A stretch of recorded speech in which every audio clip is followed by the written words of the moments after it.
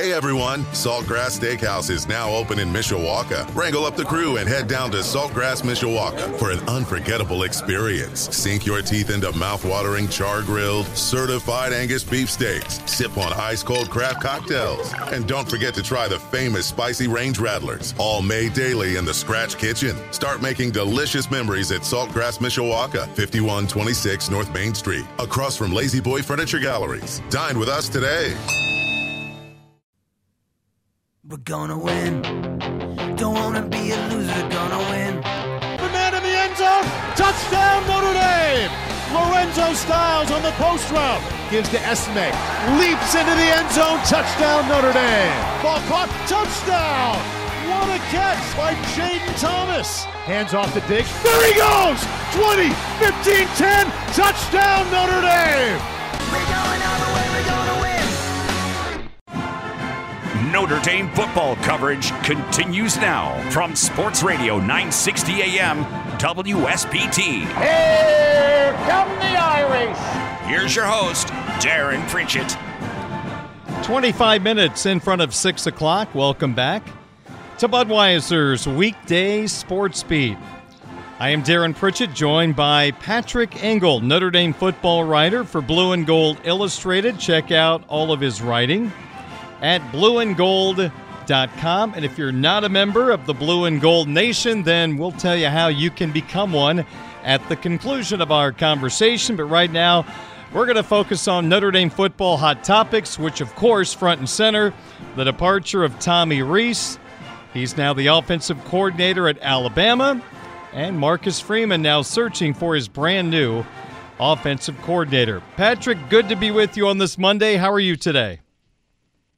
Doing great, Darren. I thought we were in the clear of a coaching search, or a staff turnover, I should say, but here we are, and the carousel never stops.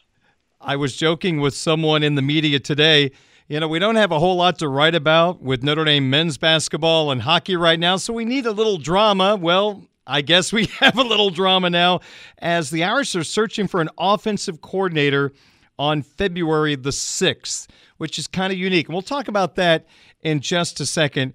First, Patrick, I would love to get your take on the job that Tommy Rees did at Notre Dame. As I've talked to several people on the show about Tommy Rees, so many people had so many different opinions in regard to Rees and what he did for the offense and recruiting. What is your takeaway from the Tommy Rees experience at Notre Dame? I think the numbers are what they are, and those are good, above average, not elite or great. If you want to call, like, if your standard for grade is top 15 in scoring or yards per play, Notre Dame did not get there. I think both years when you saw Notre Dame have an experienced quarterback, the offense was generally very good. Just when you look at the scoring and yards per play numbers compared to nationally and within Power 5 teams. The opinion of him in coaching circles is definitely higher than in the fan base. And that's not to say like one is right and one is wrong, or one's an idiot and one is smart. But I think that's pretty clear to see when you look at some of the jobs that he's been tied to, with Nick Saban getting him, Brian Kelly wanting him to follow him, Miami making a run at him, Sean McVay not being shy about, like, I really think highly of Tommy Rees, and others in there. And obviously coaches know some things, and they can identify coaching talent. And I think it's kind of the two things that are pretty true and don't necessarily one disqualify the other. Is that Rees is a very talented coach, but through 3 years, talent hasn't equaled, elite results. And I think that's what Notre Dame fans have wanted to see. And even though there have been some things that maybe held that back that aren't Rees's control, like QB injuries or to a lesser degree out of his control offensive lines, problems back from 2021 there, he's still the offensive coordinator, and he helps put together a lot of those rosters. So I think it's fair to have expected more, even though you figured, okay, he's a 30-year-old coach with clearly has some talents, as you figured, like, it's someone you still wanted to bet on. So I'm not going to sit here and say it's not a loss for Notre Dame, or that he's not a good coach, or that Nick Saban is an idiot or anything like that. But it is not like Notre Dame is losing the Award winner per se, but right. is losing a coach who's viewed very highly and who's coaching talents even to some fans and to us who got a little bit closer look at it. I think we're pretty clear. And I'm going to ask this next question to your colleague Mike Singer, who, of course, covers recruiting at Notre Dame on tomorrow's program. But I'll kind of dip my toe into the water with you on recruiting. I've always felt like the offensive coordinator is the leader of the offensive recruiting. Now, Marcus Freeman has taken over as the lead recruiter for offense, defense, and I think Marcus Freeman has helped Tommy Rees as a recruiter the last year, because pre-Marcus Freeman quarterback recruiting and wide receiver recruiting compared to now is honestly night and day. I don't know if Tommy Rees got better, if Marcus Freeman made him better, whatever the case may be, but you mentioned the numbers at Notre Dame were okay under Tommy Rees.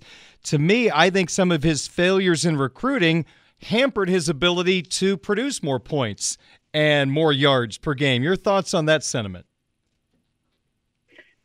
Yeah, I think he definitely, his two biggest quarterback recruiting gets, if you ask me, were the two that he got since Freeman became head coach in C.J. Carr and Kenny Minchey. And I think it's a little bit broad stroke-ish that it's like everything before it was not up to snuff. I think there's a difference between not recruiting or bad recruiting results and evaluations.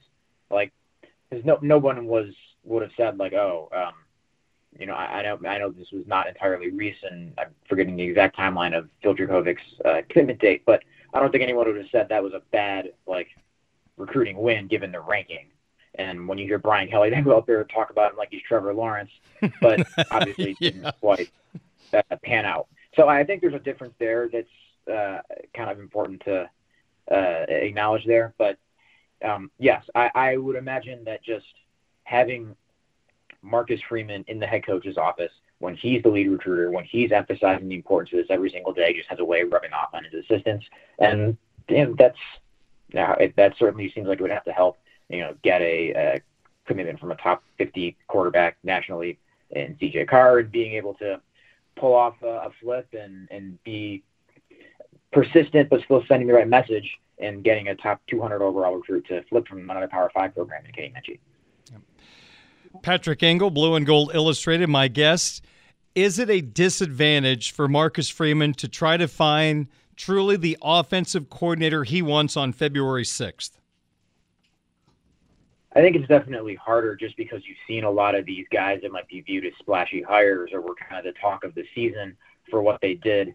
Some of them either having signed big extensions there, gotten a raise, gotten a head coaching job, already made that big move for a bigger salary at a bigger school or what have you. So sure, it is kind of I think a bummer based on the timing that Notre Dame realistically probably isn't going to make a run at Garrett Riley from TCU, who got a very nice raise to go to Clemson as offensive coordinator. Same thing with, say, Alex Golsh from Tennessee. He's now a head coach at South Florida. All of those things have kind of already trickled out. And in that case, I think it's difficult, and that maybe your candidate pool realistically is a little lower. You've seen some of the hot G5 names already go to Power 5 schools, like, say, Will Stein from UTSA, now at Oregon, to use one example there. And maybe those aren't total non-starters for Notre Dame, but it's a lot more of a lateral move when you assume that those guys have already gotten a 7-figure annual salary from the place they just went to. So we'll see, and I think that's something that, you'd much rather have tried to fill this, say, 6 weeks ago. I mean, we're just think of South Carolina, who Notre Dame played in the Gator Bowl. They had already had a coordinator exit in mid-December. Mm-hmm. And here Notre Dame is almost 2 months later, fresh off its coordinator exit there. But I don't think that the available or realistic candidates out there are devoid of good coaches, just because there's no one on this year's Bryles Award finalist list, or no one who was coaching in the playoff per se, that's out there to, even if it won't be 10 out of 10 on the splashy scale that Marcus Freeman was when he got hired at Notre Dame 2 years ago as defensive coordinator. When you're Nick Saban and you have decades of coaching experience and you have come across hundreds, if not thousands of individuals. And when you have a vacancy, sometimes you can go to that list. For example, he hired a guy in Kevin Steele as defensive coordinator who apparently he's worked with a couple of times before. Marcus Freeman, 1 year as a head coach. He's been a defensive coordinator at Cincinnati, a couple of other places. His list of people he's run across or is comfortable with is a heck of a lot shorter. So I'm really curious to see the individuals that Marcus brings in to be interviewed as offensive coordinator. Now, you put together a list of names that could be on Marcus Freeman's list of people to talk to, and you can check out Patrick's list at blueandgold.com. As you wrote the list down, is there anybody on the list you said, wow, that is a really interesting name? I'd be curious to see if Marcus is interested in them.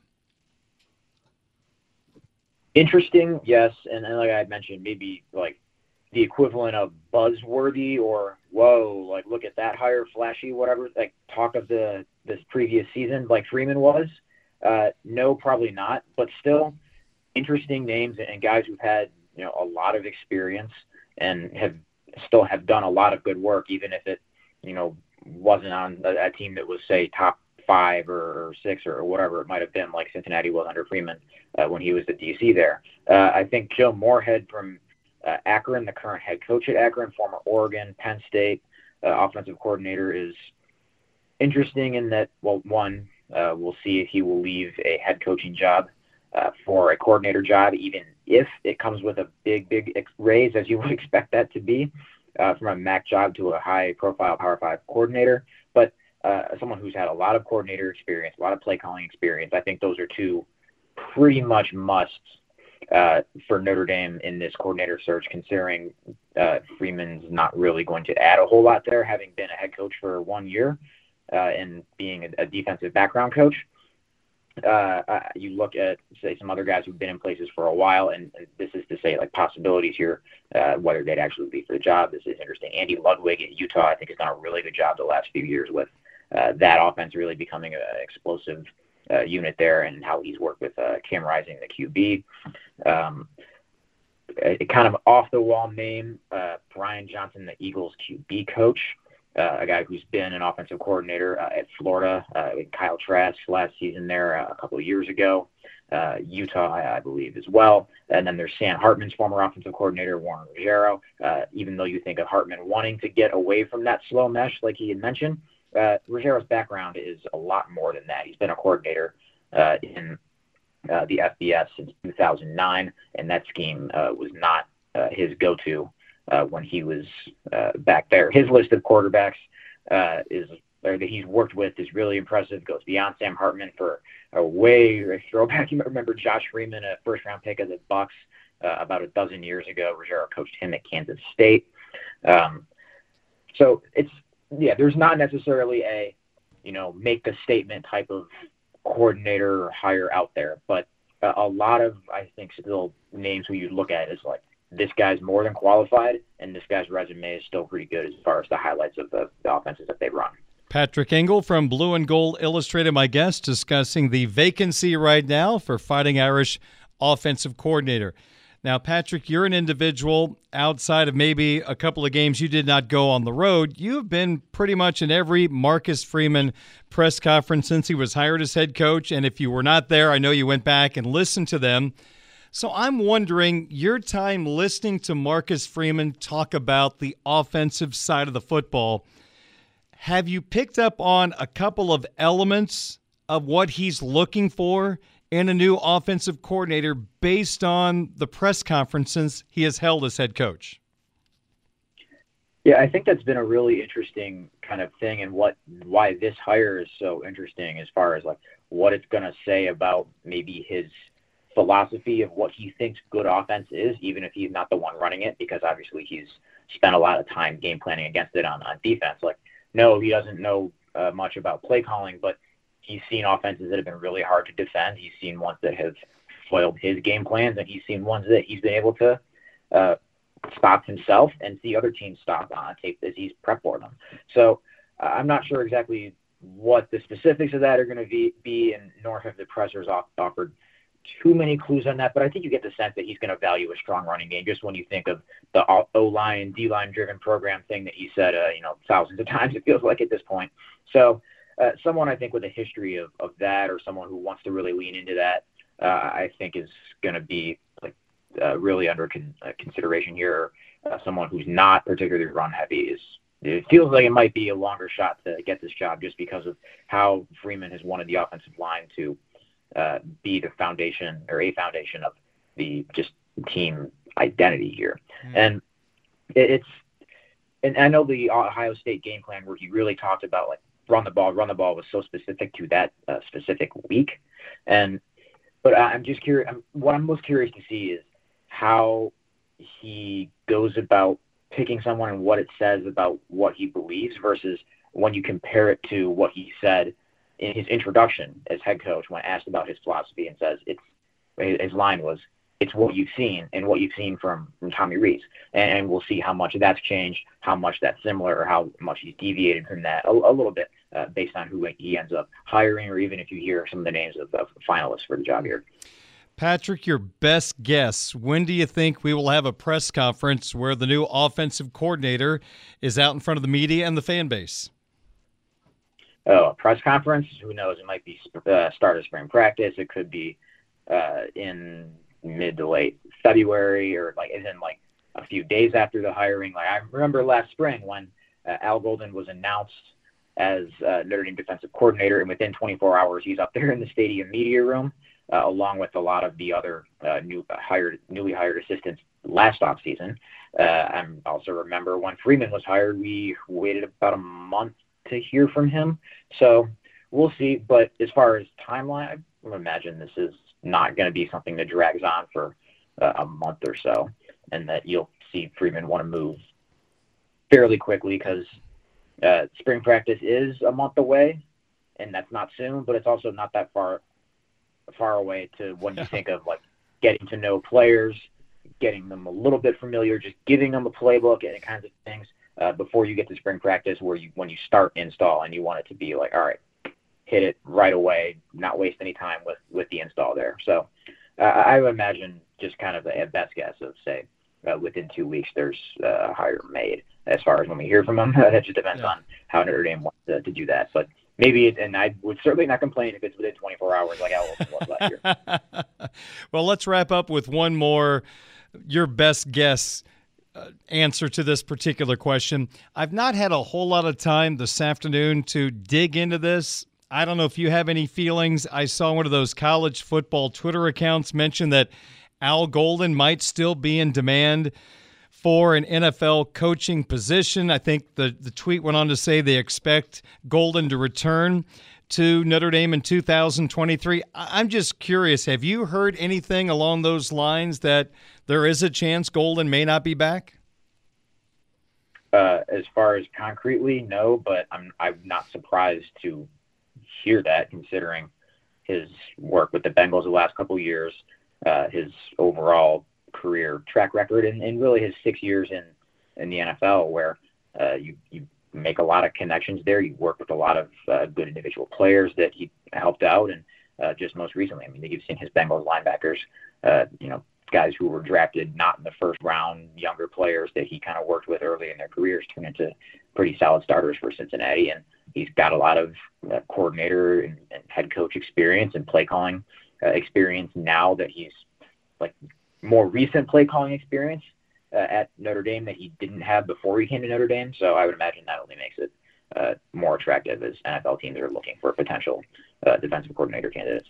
Patrick, if Irish fans want the latest on the Notre Dame offensive coordinator search, they can go to blueandgold.com. If they are not a subscriber, how easy is it?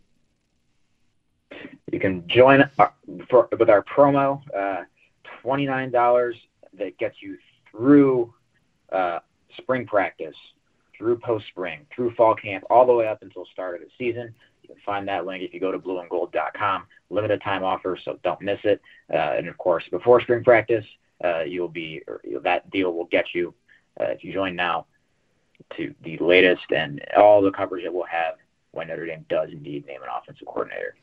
Patrick, thanks for jumping on board on this Monday. Appreciate your thoughts and your analysis on Reese and the new vacancy right now on the coaching staff as Marcus Freeman looks for a new offensive coordinator. So thanks for doing this, and I'm sure we'll be in touch again soon as more developments happen in these two storylines.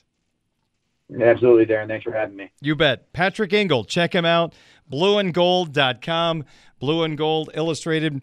My colleagues covering Notre Dame football do such a great job of covering the Fighting Irish, and we will have Mike Singer on tomorrow's program to talk Notre Dame football recruiting, the impact of Reese's departure, and what a new offensive coordinator will have to do as the new guy in charge of the offensive recruiting anyway. And then on Wednesday, the Notre Dame football beat reporter for Blue and Gold Illustrated, Tyler Horka, will be back on the program. So we'll continue to talk about the Irish searching for a new offensive coordinator. It is 5:54, more Sports Beat, and a sports update coming up in a moment on Sports Radio 960 WSBT.